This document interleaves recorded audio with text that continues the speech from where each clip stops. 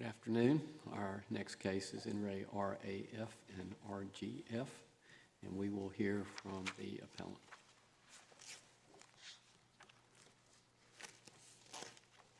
May it please the court, my name is James Palmer from Henderson County Bar. It's my first time here, and I appreciate your time and hearing from me today. I represent the petitioners, Stacy and Kevin Cutshaw, who are the custodians of the two minor children. Children were born in 2012 and 2013. I also represented the Cutshaws at the trial court level, and there, of course, are the appellants for today's purposes as a result of the dissent in the Court of Appeals. The subject termination of parental rights order that today is about was entered on July 15 of 2021 in Henderson County.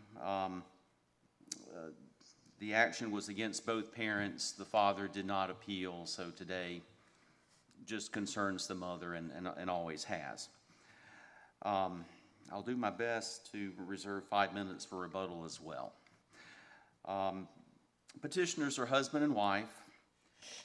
The aunt and uncle of the minor children, also licensed foster parents. They've had custody of the two children who are biological brothers as a result of a Henderson County DSS case that began in early 2015, ended about 2 years later in April of 17. At that point, the DSS case closed. It got converted into a regular custody order, with the parents each having a visitation schedule, and that's outlined in the record. Fast forward 4 years to April 6th of 2021, the Cutshaws filed a termination of parental rights petition against the biological parents. Upon filing, the mother was appointed an attorney referred to as Ms. Walker.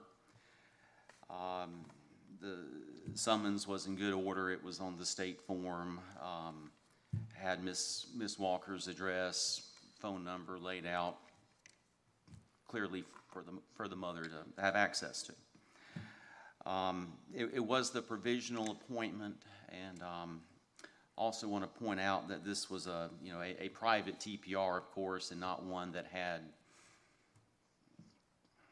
a continuous flow from being a DSS case that turned into a termination of parental rights. Summons is full of language directing the mother to file an answer within 30 days, to contact her attorney immediately, and to, with attention-grabbing language, bold fonts, very clear, telling the mother what she needs to do. Mother was served by Sheriff of Henderson County on April 16th of 2021, and shortly thereafter, the mother, through her attorney, filed an extension of time assigned by district court judge, allowing the mother until June 9th of 2021 to file an answer. And also the motion for extension time didn't give any reasons. It was just, very short, non-specific extension of time. 2 weeks after June 9th, filed a notice of hearing and sent it to the mother's attorney for a hearing date of about 21 days later, hearing date being that July 15, 2021 date. Certainly more than any required notice provision, which I guess would be 10 days. Still no answer from the mother, and then we arrive at the July 15th court date. Had a standard calendar call with Judge Britton, the Chief District Court Judge. Mother's attorney was present, Ms. Walker was present, and the pretrial hearing began. No motions to continue, either oral or written. No motions to dismiss, no motions to hold open, no motion for a guardian ad litem, and still no answer filed by the mom, who had been served at this point about 90 days before. The court then asked the mother about contact with the client, and at which point Ms. Walker replied that the mother had contacted the attorney once she was served shortly after in April. The mother never came into the attorney's office for her scheduled appointment. Mother later contacted the attorney's office to say she was in a rehab or treatment facility.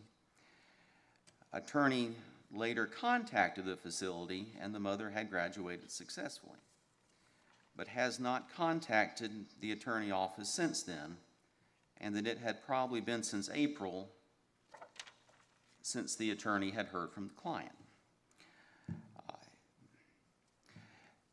So what that shows to me is that the mother knew who her attorney was, had made contact. The attorney did the proactive, good attorney things of getting an extension of time. And again, this was the same attorney that she'd had throughout. I've occasionally seen some where they, flip-flop attorneys and, have to substitute in, but this was the same attorney throughout the case. After the conversation with the judge, the court, on its own motion, and without objection from the mother's attorney, released mother's attorney as required by 7B1101.1, noting that that's what the legislature directs the court to do. Termination of parental rights hearing was then held. Ms. Cutshaw testified, mainly regarding the allegations in the petition, or allegations that just tracking what was in the petition mainly, noting the lack of contact over the 4-year period before the TPR was filed, and then the failed DSS case before that, which lasted about 2 years. And it was a short hearing, of course, but there's only so many ways to describe someone that's not a parent that's not done anything, because the mom hadn't done anything in many years. Allegation, the petition hadn't even had visitation since 2019.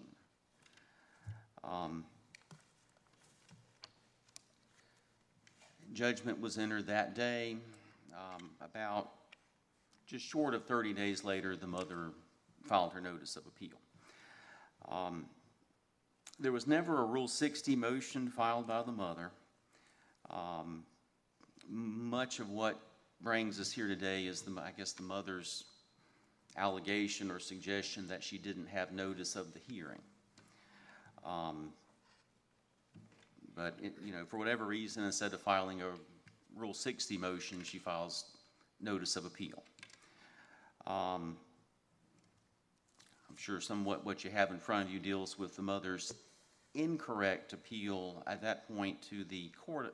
Let's say she appealed to the North Carolina Supreme Court. Should have been Court of Appeals. On that part of what brings us here today, I'll just rest on what's in my brief. Let me ask you one Yes. question about that. So both the majority and the dissent in the Court of Appeals cited case law that they say stands for the proposition that, in fact, it's the exact same quote, in order to confer jurisdiction on the state's appellate courts, appellants of lower court orders must comply with the requirements of Rule 3 of the North Carolina Rules of Appellate Procedure. Do you think that's an accurate statement of the law? That jurisdiction requires compliance with all of Rule 3 of the Rules of Appellate Procedure? As best I know, that sounds accurate. Because, so Rule 3E says service of a notice of appeal. And then it says service of copies of the notice of appeal may be made in accordance with Rule 26. But this court has held that service is not a jurisdictional requirement, right? I believe that's right. That's not one of my strong suits. But Okay, so I'll make an assertion so I don't put you on the spot, but yeah. If you go back to D, which is actually the provision relevant here, that's the provision of Rule 3 that includes, noting the appeal is taken to the proper court, also has a number of other requirements of the content of the notice of appeal. And the Court of Appeals, at least, in a number of cases, has held that some of those other provisions in Rule 3D are not jurisdictional, that if there's no prejudice, and the other side understood what was sought to be appealed, then there may be jurisdiction. It's just a question of whether there's some other sanction. So the reason I say that is if that statement's not an accurate one, do we need to address that as Supreme Court? Because this could confuse parties. It's certainly not true that complying with everything that's in Rule 3 under our current case law is necessary to confer jurisdiction on the Court of Appeals in a case like this. I hate to say I don't know, but I really don't know. Certainly her notice of appeal was incorrect. You know, that much I do know, and for everything else, I'm sorry for not knowing.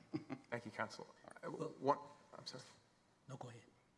So a follow-up to that is that if I understand the reasoning of the dissent correctly, the dissent was then saying, so there's no appellate jurisdiction by right. And then the dissent cited a case called State v. Ricks that this court decided, in which the holding was, if in order to take a case, the Court of Appeals must do two things. First, allow a petition for writ of certiorari, issue the writ of certiorari. And then second, then invoke Rule 2 in order to find that an unpreserved argument was preserved and could be addressed. That was too many steps. It was per se abuse of discretion. And if I understand the dissent's reasoning here, it's that because there was no cert petition filed, that this court would need to, or the Court of Appeals would need to invoke Rule 2 in order to sort of sua sponte issue cert, and that would violate State v. Ricks. What's your view on that? Well, I certainly agree with the dissent, but, you know, in terms of further analyzing it, you know, that's not one of my strong suits. Thank you, counsel. Yep. Do you agree with the dissent that the Court of Appeals did not have the wherewithal to treat the flawed attempt to appeal as a petition for certiorari, and therefore to allow the Court of Appeals to entertain the appeal? Well, I think the Court of Appeals can, you know, take and decide whatever courses or cases they would like. Certainly, they rendered a, you know, decision, and in spite of it being, you know, to the incorrect court, it got there somehow. Well, these matters are governed by rules, and compliance with rules, as Justice Deeks has stated in his questioning. But did the Court of Appeals have the opportunity here legitimately, in your view, to entertain this appeal, flawed though it may have been initiated? And if so, how and why? Well, I'm not sure, and I really don't know. You know, they issued an opinion. They took it, they treated it, whether it was right or wrong, you know, maybe it was in their discretion. You know, I agree with the dissent. I didn't spend a lot of time on that part, and I'm, you know, just one of my unfamiliarity issues. So. Let me turn you in another direction then. What do you make, or what should we make, of the fact that the mother sent a card to the children a week before the TPR hearing, from the standpoint of the mother's continued opportunity to try to have some involvement with the children prior to the TPR hearing? Well, that's a good point. And I thought about it on my drive here. One, she knew how to contact the custodians. You know, she was able to get a letter out from wherever she was. When I saw the letter, when I heard about the letter, and you know, it was testified to at court, it sounded to me like a, you know, goodbye, thank you letter, that she almost acknowledged something was about to happen, you know, that being the TPR hearing. And interestingly, she she wrote that, you know, the nice letter to the custodians, but did not contact her court-appointed attorney at that same I think that was getting into early July of 2021.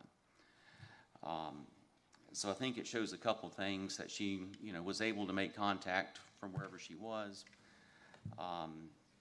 Probably a hint that she, you know, like I say, it kind of seemed like a, you know, thank you, goodbye letter. It may have been around a birthday as well, but I'm not that may have been coincidental or not. I mean, I just don't know. And also noteworthy that she did not contact her attorney during that period, but she instead wrote the petitioner. And I hope that answers your question. Thank you. Counsel, was there a legal requirement for the mother to be served with notice of the TPR hearing? Well, yes, and I'll always send out notice, in spite of her not filing an answer. The reason it was sent to the attorney had made an appearance by, the motion for extension of time.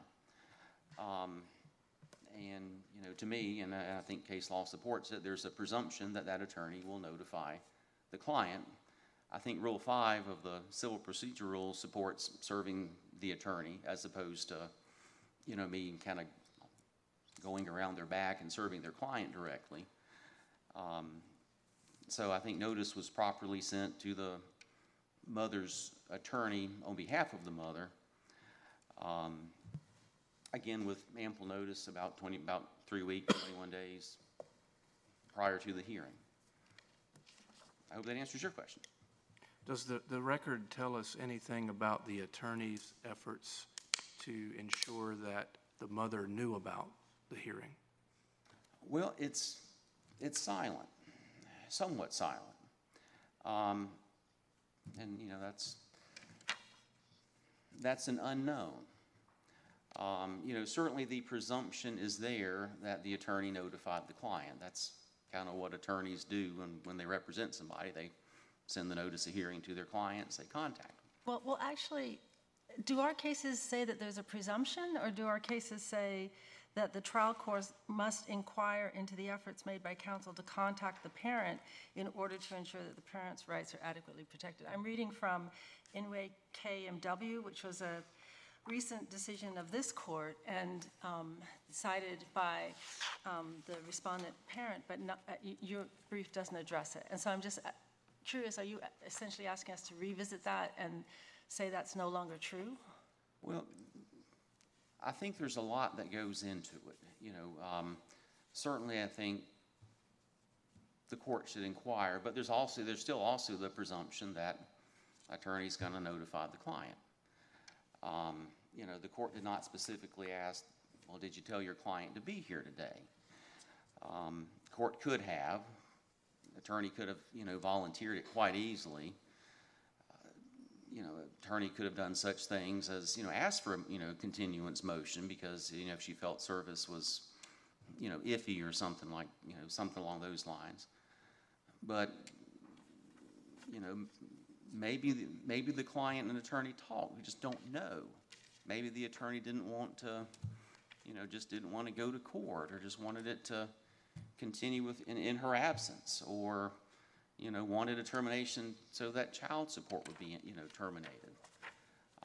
May not want to divulge to court, her affairs of the last, several years.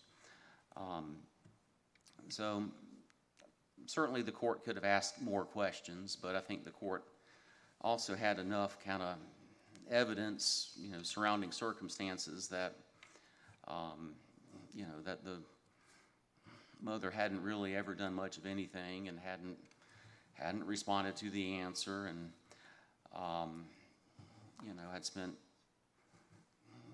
had a failed DSS case, many years ago. And at least when you read the verified petition, it has, some pretty, damaging allegations that I think the court can consider of a parent that's been through all that, not being able to get custody back, and then the evidence the court hears at the calendar call as well. She's in rehab or treatment facility, or had been, left, hasn't contacted me. The one missing point is, well, I told her about the hearing today, but I think that can be presumed. So. Even with those lapses, though, by the mother that you're discussing, did the trial court have an affirmative action to, an affirmative duty, rather, to comply with the statutes? And if the answer is yes, then how then did the trial court operate within those responsibilities here?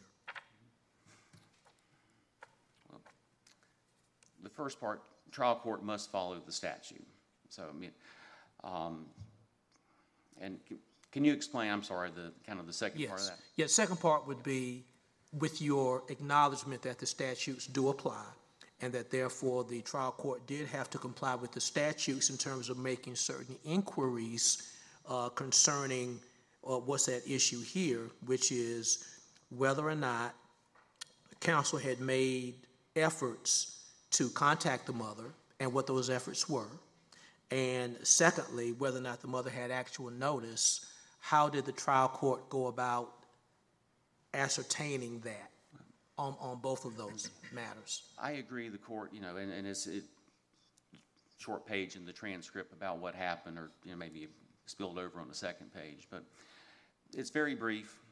You know, obviously in hindsight, I wish the judge would have asked some more questions, or the attorney would have, attorney for the mother would have, you know, volunteered more. You know, my summary of that is, I think, looking at, you know, the picture of the whole, as a whole, over the life of the kids, the mother's not done much of anything. And even if the mother's attorney didn't volunteer it, did the trial court still have the responsibility and the duty under the statute to make sure the trial court knew those answers before proceeding to relieve counsel? Well, it would have been better. You know, admittedly, I wish it was more, but I just think looking as a whole, you know, the court's inquiry was reasonable. Attorney had all the time, had the floor to state what she wanted to say, you know, about contacts or lack of contacts. In some cases, the answer to those questions may be incriminating to the mother. You know, for instance, if, you know, of course, the mother would look bad if the attorney said, well, I called her and she just didn't want to be here. Or, you know, she's too embarrassed to come. But I can, you know, my argument would be the attorney had the floor to say whatever she wanted to say. You know, the judge felt confident to, you know, proceed. And again, just looking as a whole, you know, it had already been about 90 to 100 days since the date of filing. No activity on behalf of the mother. So, counsel, suppose that this was just an ordinary child custody matter, and one of the parties, there was a hearing that was scheduled. The notice of hearing is sent to counsel for a party, and then that party doesn't appear at the hearing, and then appeals and argues, well, I didn't know there was a hearing, my lawyer didn't tell me there was one. What happens in that? What's a court going to say in that scenario? Well, certainly there's, you know, distinction of the termination where, you know, personal interest and constitutional interests are at stake versus, you know, just mere custody, which can always just be modified later. Well, what I'm getting at is, whose fault was it that at the hearing, nobody ensured that that party knew to show up because there was a hearing? Is it the court's fault, or is it the lawyer for that party who should have said to the client, make sure you show up? Our court doesn't send out notices, you know, to, you know, so therefore it would fall on the attorney. I do think it's interesting and noteworthy that there's no ineffective assistance of counsel claim against the mother, and my presumption, therefore, is that, you know, she acted responsibly, diligently, in her own judgment. Well, that was going to be my point is, if the obligation is on the attorney, and if your attorney didn't tell you about a hearing, so you didn't know to show up for it, your remedy is a malpractice claim. You know, your attorney didn't provide the professional responsibility that was required so you could bring this claim. So if you assume that's the remedy, then here, why too wouldn't the burden be on the mother? And you mentioned Rule 60. I mean, why isn't the solution a Rule 60 motion that says, I want to present evidence that I didn't know there was a hearing, and that's why I wasn't there? I certainly agree that would have been the best approach to, figure out what in the world happened. Because there's nothing in the record that the mother, didn't have notice of the hearing. Maybe she had notice and just didn't want to come. And the attorney, just kept her cards held tight, or maybe the client even told her, maybe the client's instructions were even, just go through, but don't, just let it go through. And your position is what's driving the determination of whose obligation that is. It's not the constitutional criteria you might find from the Sixth Amendment. It's not some of the other rules of practice that cited in past cases from this court. There's an operative statute, and that's the one that provides this statutory right to counsel in these cases. And you're looking to that and saying the obligation would be on the parent in this circumstance to come forward and say, I didn't receive notice from my lawyer. And that's conspicuously absent anything about, there's nothing in the record that says I didn't know. The notice of appeal has nothing about it, for instance. It could have, been thrown in there, but there's not.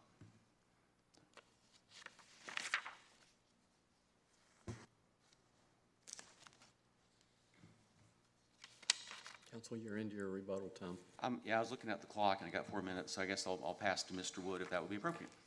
Thank you. Hear from the appellee.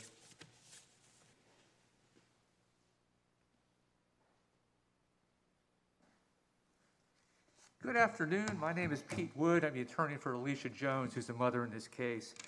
Thank you very much for granting oral argument. It's always a pleasure to appear before the honorable court. I think the procedural facts in this case are largely not in dispute.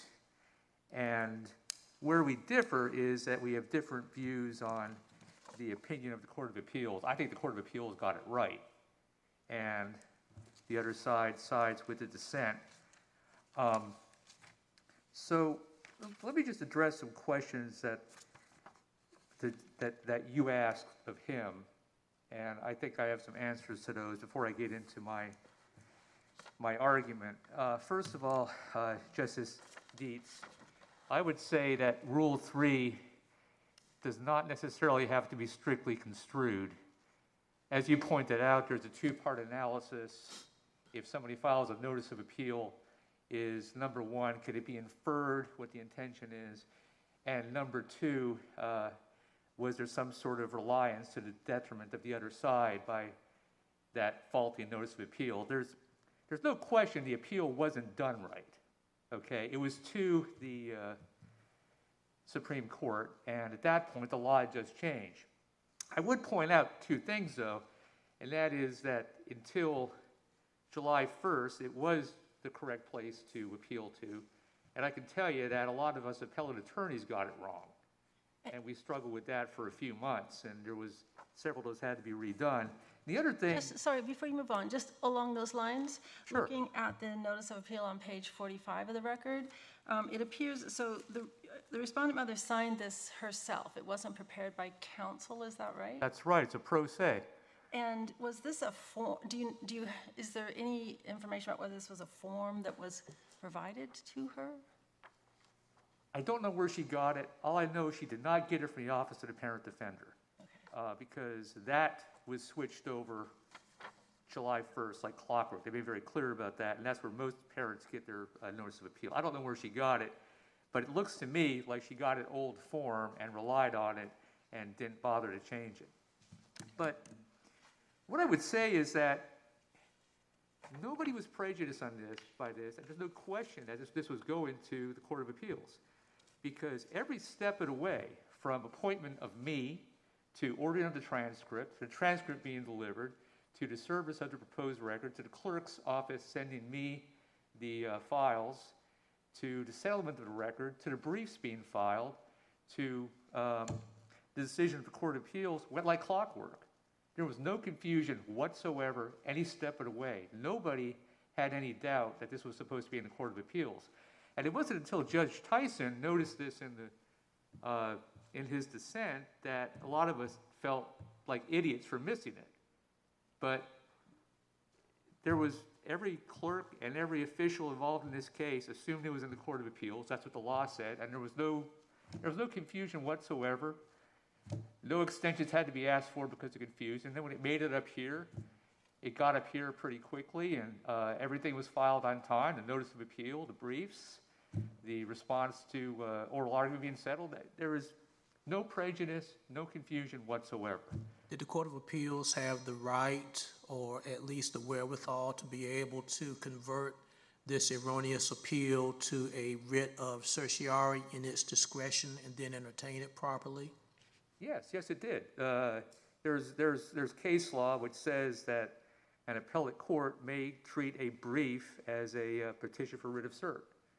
The court also has the authority to Rule 202 to suspend the rules, and just in the interest of justice to treat the notice of appeal as being correct. So as I mentioned to your friend, if I understand the theory of the dissent correctly, it's the State v. Ricks reasoning. So the dissent believes that when the Court of Appeals construes pleadings as a cert petition, or I don't see any reason why the court just couldn't on its own initiative say we're going to issue a writ of certiorari under the statutory authority of the Court of Appeals. What the dissent believes is in that case, though, the only way it can be done is you are invoking Rule 2, and then the dissent, if I understand reasoning correctly, says that's State v. Ricks, because you're both then issuing a writ of certiorari and invoking Rule 2, and State v. Ricks says that's per se abuse of discretion to do that. So why is the dissent incorrect there? I think there's a number of ways to do it, and I think that the majority went about it the correct way. It's also interesting that the case that the dissent cites has this sort of general proposition of law, but then actually in that case, I believe they found the faulty notice of appeal to be correct, where they had appealed to the wrong court. So it's hard for me to find a lot of cases where the either Supreme Court or the Court of Appeals kicked out an appeal for being to the wrong court. For the most part, there seems to be a lot of grace from the two appellate courts in these situations. And I would certainly argue that there's some pretty extenuating circumstances here and that the rule had just changed. And like I said, a lot of us were making that mistake. So it took 2-3 months for that to sort of be settled out and people to get the two courts right. Under the circumstances of this case, should this court do anything differently as to looking at how the Court of Appeals exercised its discretion in terms of this court telling the Court of Appeals that somehow it used its discretion in a wrongful way? I think the Court of Appeals did it right, but I think you have a number of ways you can go about doing this. You can simply affirm. You can invoke Rule 2 yourself. I filed a petition for writ of cert with my brief. You can grant that. You have many options at your disposal. But I think the bottom line to me is that it's just, we're supposed to provide these rules that are fair to a parent. And I think to kick out this case for a bad notice of appeal would not be fair, especially given that she didn't have a lawyer. Her lawyer was removed. And she was pro se. Somehow she got a notice of appeal. It was a pretty good one, except for being in the wrong court. And she signed it and filed it, which I think is pretty commendable. I know a lot of lawyers who can't do that. So I just think in this situation, it would just not be just. I think that we should move on and look at this case from the merits. So to me, this case comes down to notice. And notice is kind of the bedrock of our judicial system, right? And without notice, you can't have a hearing. And no matter how great somebody's case is against somebody else, the second person has the right to appear in court and defend themselves and, present a case in opposition. And that's codified in the general statutes all over the place. It's in the statutes dealing with determination of parental rights. It's in the rules of civil procedure. The rules of civil procedure are followed in termination cases. It's a pretty fundamental part of our law.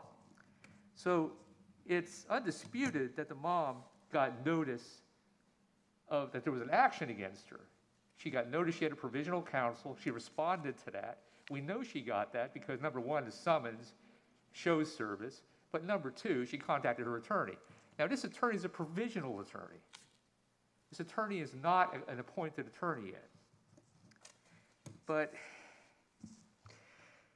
there's a lot to say about this, but let me just get back to the Counsel, notice. one question about the provisional Sure. nature. When that counsel files the motions for extension of time, what, that, obviously that attorney was not appearing for the attorney, so there was an attorney-client relationship at that.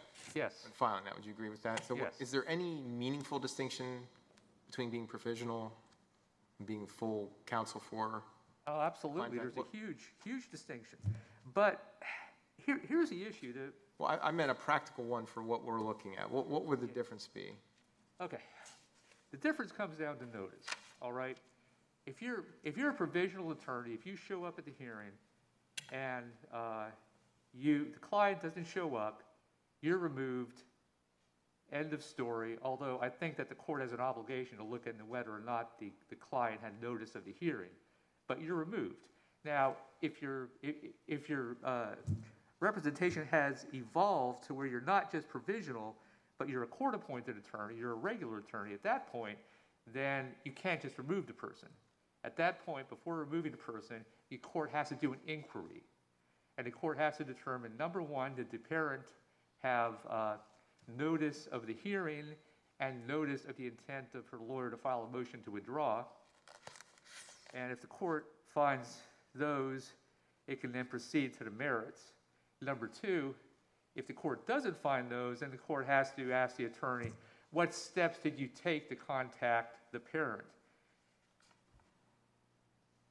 Actual notice is not always required because, so I had an appeal a number of years ago where I sent a proposed record to one of the other parties, and the other party just kept sending it back to me, right? And so they could claim, I guess, that they never looked at it, but that's their doing. So you can't have somebody, you can't hide behind no actual notice if you're somehow avoiding getting the notice in the first place, like that attorney was doing.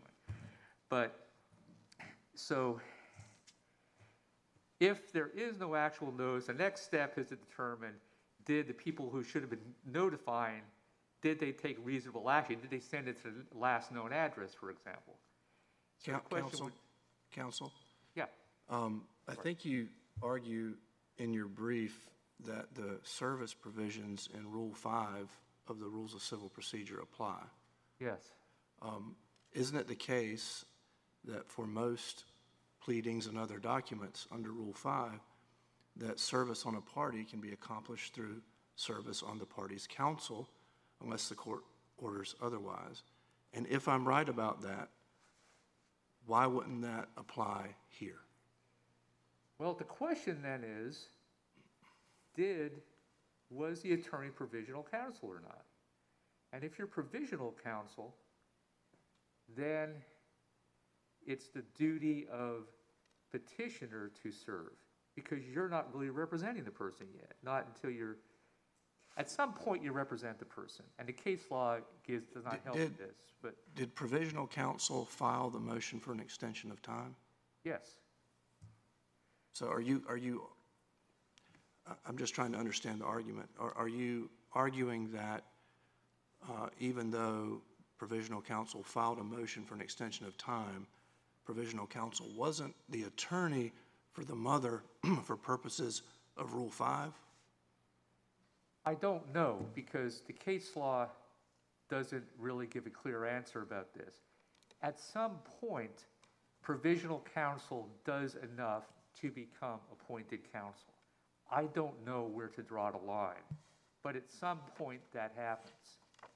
For example, if you had a parent and an attorney who met numerous times, constructed a defense, filed an answer, subpoenaed witnesses, and that attorney came to court and the mother wasn't there or the father wasn't there, I would submit that you could not just remove that attorney because that attorney had done enough to evolve past being just provisional counsel. But that's kind of a weighted example, right? Did the attorney do enough in this case? I don't know, because there isn't really a case law that's helpful here, but at some point you do. But what I'm saying is that the attorney is either provisional counsel or the attorney is a regular counsel. And in either case, the trial court then followed a proper procedure. If Oh, you, Counsel, I'm sorry. If I'm your friend on the other side and I am attempting to serve another party, how do I know if the attorney representing that party is provisional counsel or not? That's a good question, because we kind of have a black box, you know? Until, from the date the provisional counsel is appointed until the first hearing, we don't really know. Until the court says you're not provisional counsel, you're regular counsel, we don't really have a clear-cut answer, so I don't know. What I'm saying is at some point that attorney does enough, and I don't know when that is. The attorney may have done enough in this case, maybe not. But the trial court decided that she was provisional counsel. So if she's provisional counsel, at that point, she doesn't have a duty to contact the mother, but petitioners do. So if she's provisional counsel, then the trial court should determine if there was notice of the hearing given. And should probably look in the file and ask questions of petitioner's attorney.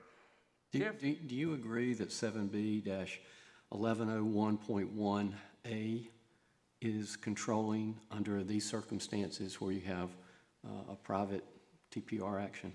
Yes, it is. I think Well, just explain how your answers are consistent with the last sentence of subparagraph A that says, at the first hearing after service, upon the respondent parent, the court shall dismiss the provisional counsel if the respondent parent does not appear at the hearing.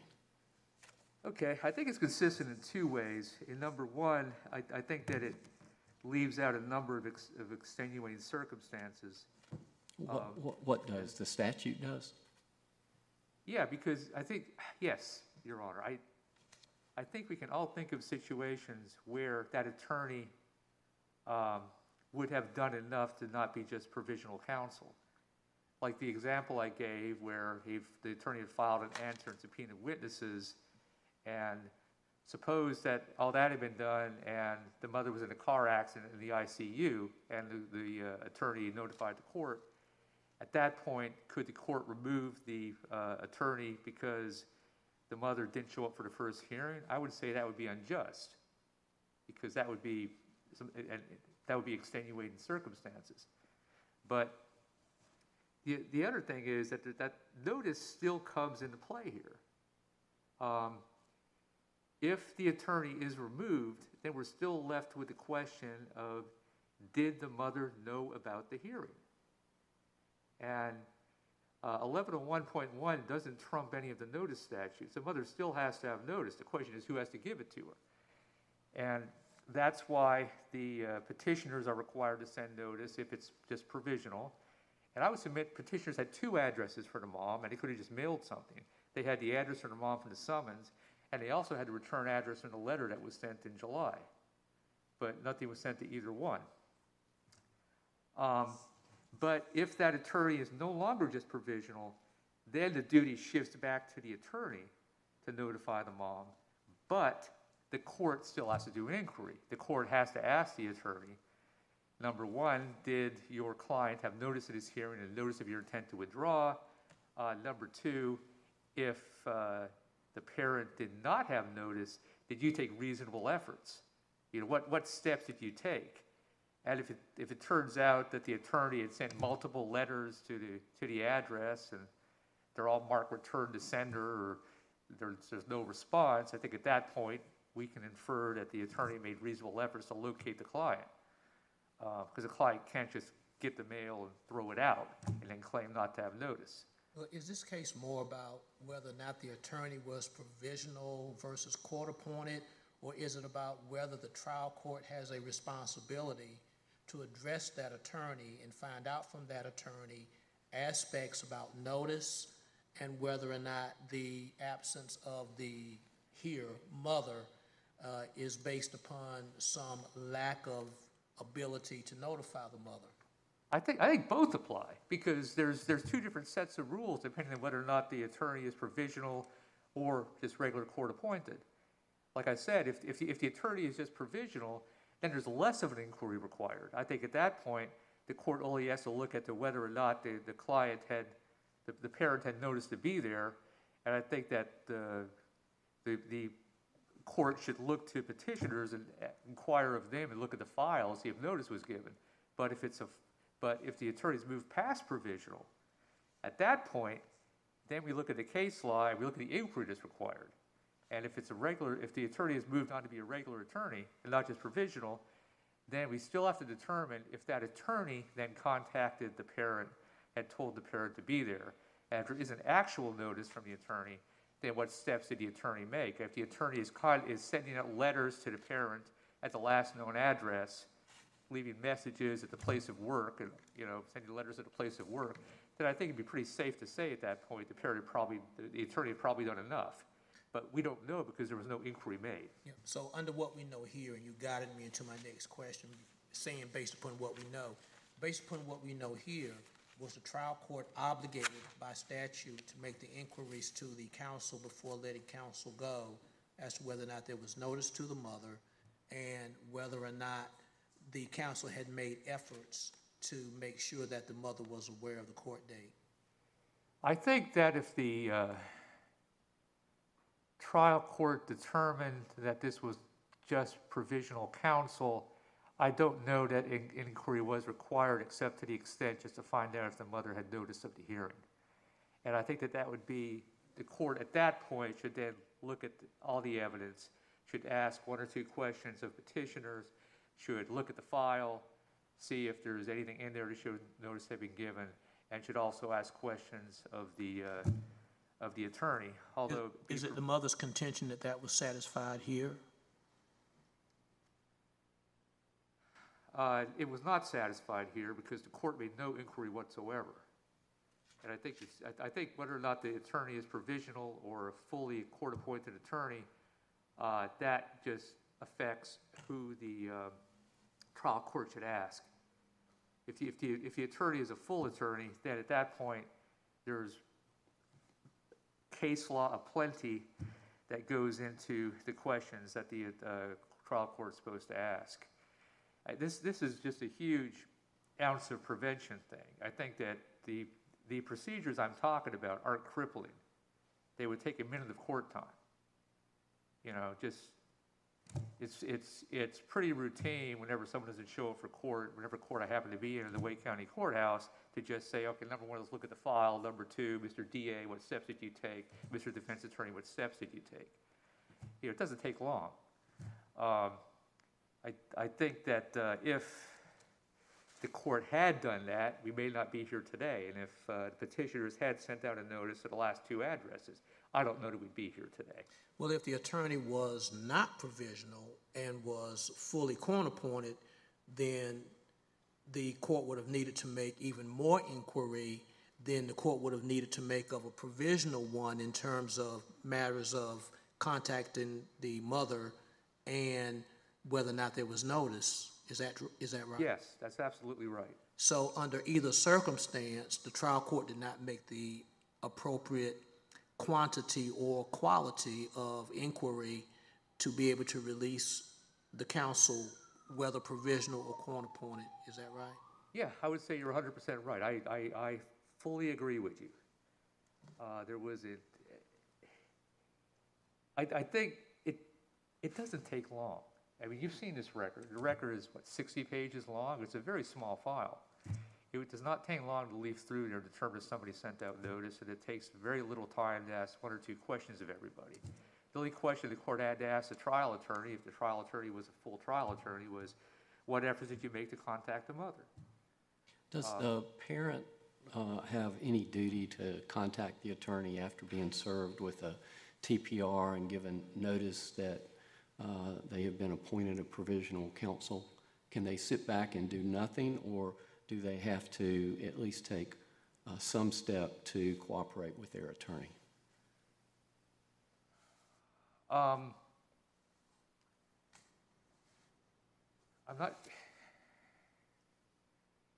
don't know that the parent has a duty to do anything, but if the parent doesn't do anything, then I think they can't complain about what happens in court. If the parent has notice and is hiding out and not contacting people, then what happens in court is kind of their own fault. But we don't know if the parent had notice or not. I mean, Well, you've already conceded that the parent had noticed that there was a TPR. right, And that the parent had notice of who her attorney was and how to contact her attorney. right. And she, in fact, did contact her attorney, but she did not cooperate with regard to filing an answer. Well, I would agree with that, and we take the clients that we are dealt, and the clients don't always do what helps us out. I've certainly learned that after 30 years. But nevertheless, even though we can't make the clients do anything, the court is still held to a certain standard. And I don't know what would have happened if the client had shown up for court, if she knew about court, or if the attorney had been kept there. Nobody does. Well, let me ask you this. Sure. What would happen, what would be the consequences of, if we rule that in these circumstances, there's no need to show that whether provisional attorney or appointed actual counsel representing the parent, there's no further need to show that the mother had any notice of this particular hearing date and time? I would say that, number one, I would lose this appeal, but then it would be kicked back down to the Court of Appeals to address the one issue they didn't address the first time, ideally. It would depend. I would hate to see a crack in the wall of this foundational rule that we haven't been noticed in this state. And I think if you start having exceptions to this and just say, you know what, these parents have done in these cases so egregious that they don't deserve the notice anybody else has. I'm not going into the facts of what my client did as far as her kids, but that to me is not relevant when it comes down to the procedural due process rights. But I think that would set a very bad precedent, and then that case would be cited in other cases, and who knows where that would lead, what other examples people would come up with where people are entitled to full notice once they get notice of that there's a proceeding against them.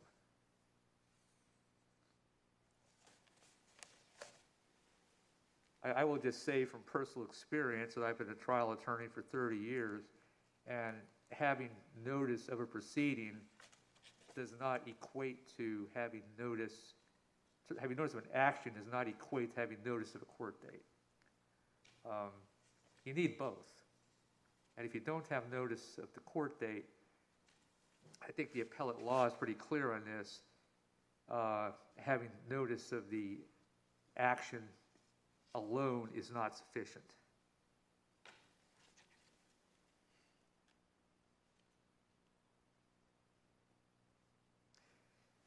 So I would ask the court to affirm the decision of the Court of Appeals. I think the majority got it right. I think, number one, that the trial court did have subject matter jurisdiction to hear this case. I'm sorry, the Court of Appeals had subject matter jurisdiction to hear this case because everything proceeded normally, nobody was prejudiced. I don't think there's any question at all. If you look at, there's no motions filed anywhere saying, hey, I didn't realize I was contacting the clerk of the Supreme Court. I had no idea this was down at the Court of Appeals, because everybody knew where it was, and nobody was misled and nobody was prejudiced. And then, so in that situation, people had noticed what was going on. In the case termination action, though, I would think that the very bare bones, the mother deserves notice of the hearing. And the record just doesn't have any evidence that she had notice, and the court very easily could have fixed that by taking a couple of minutes to ask the parties questions and to leaf through the file and see what had been served on everybody. I know your time is running low. Sure. But I want to make sure that I'm clear on what you're saying about the subject matter's jurisdiction. Despite the fact that you say that everybody had notice about the matter coming up on appeal and that there was no prejudice to anybody. You're not suggesting that the parties can confer jurisdiction, are you? No, I'm not. I'm just referring to what the case law says. And the case law asks, number one, can the notice of appeal be reasonably, can what court is it being appealed to be reasonably inferred? And I'm saying evidence it as the fact that everybody worked out the appeal and everything was served on time. They cannot confer jurisdiction. But that's evidence that everybody could infer to what court it was going. And that's also evidence as far as nobody was misled. But no, they absolutely cannot confer jurisdiction. I'm about to run out of time, so if there are no further questions, I would thank the court very much for its time. It's always a pleasure to be here. Thank you again. Thank you, counsel. Rebuttal? You have rebuttal?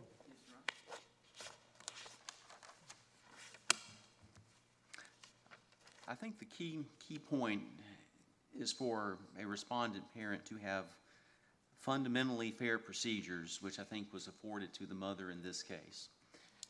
She had a court-appointed attorney from the start. There's absolutely no difference between a provisionally appointed attorney and a regular attorney. They're both attorneys. Rules of civil procedure apply equally. There's no distinction in Rule 5 that differentiates one from the other. Same duties of, competence, rules of professional responsibility apply either way you go. There's just no distinction. No more, no less. They're the client's attorney for the time they're appointed. So does that mean it's your position that our holding in, I'm going to come back to KMW, that applies here, where we say very clearly that before relieving an attorney from any obligation to actively participate in a termination of parental rights proceeding, when the parent is absent from the hearing, the court has to inquire as to the efforts made by counsel? Well, I think the court, did make the efforts. There may have been some distinctions with that case. That may have been a DSS case, for instance. But why would that make it different? Well, it's the state acting as the moving party versus, husband and wife, Ms. Cutshaw, who are, just private individuals. There may be more. It seemed like, if that's the one I'm thinking about, and maybe it is, maybe it isn't, but there had been, perhaps a, series of events where the parent had appeared before, and I may be getting that mixed up with a different one, and I'm sorry if I am, but I think some of the key points in the time remaining, that the mother was served. She knew she'd been served. She's certainly disappeared. Regarding the provisionally appointed efforts, this is the language from Judge Tyson.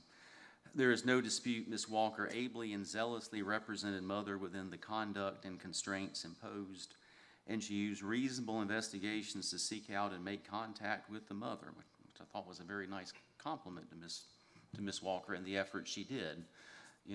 She was available. She contacted the treatment facility, which I thought was, an effort that a lot of attorneys wouldn't make that step, in addition to, obtaining the extension of time, which I don't often see in termination proceedings.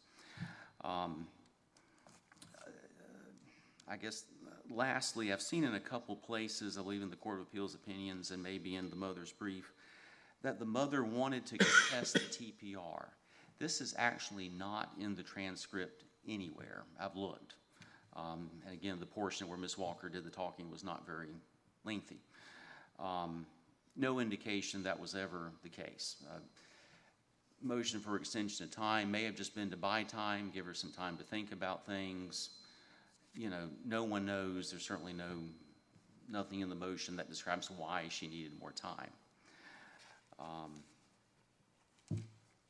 With that, I'll rest and thank you. Pleasure to be here today, and thank you for listening. Thank you, counsel. Thank you, both counsel. Mr. Clerk. All rise.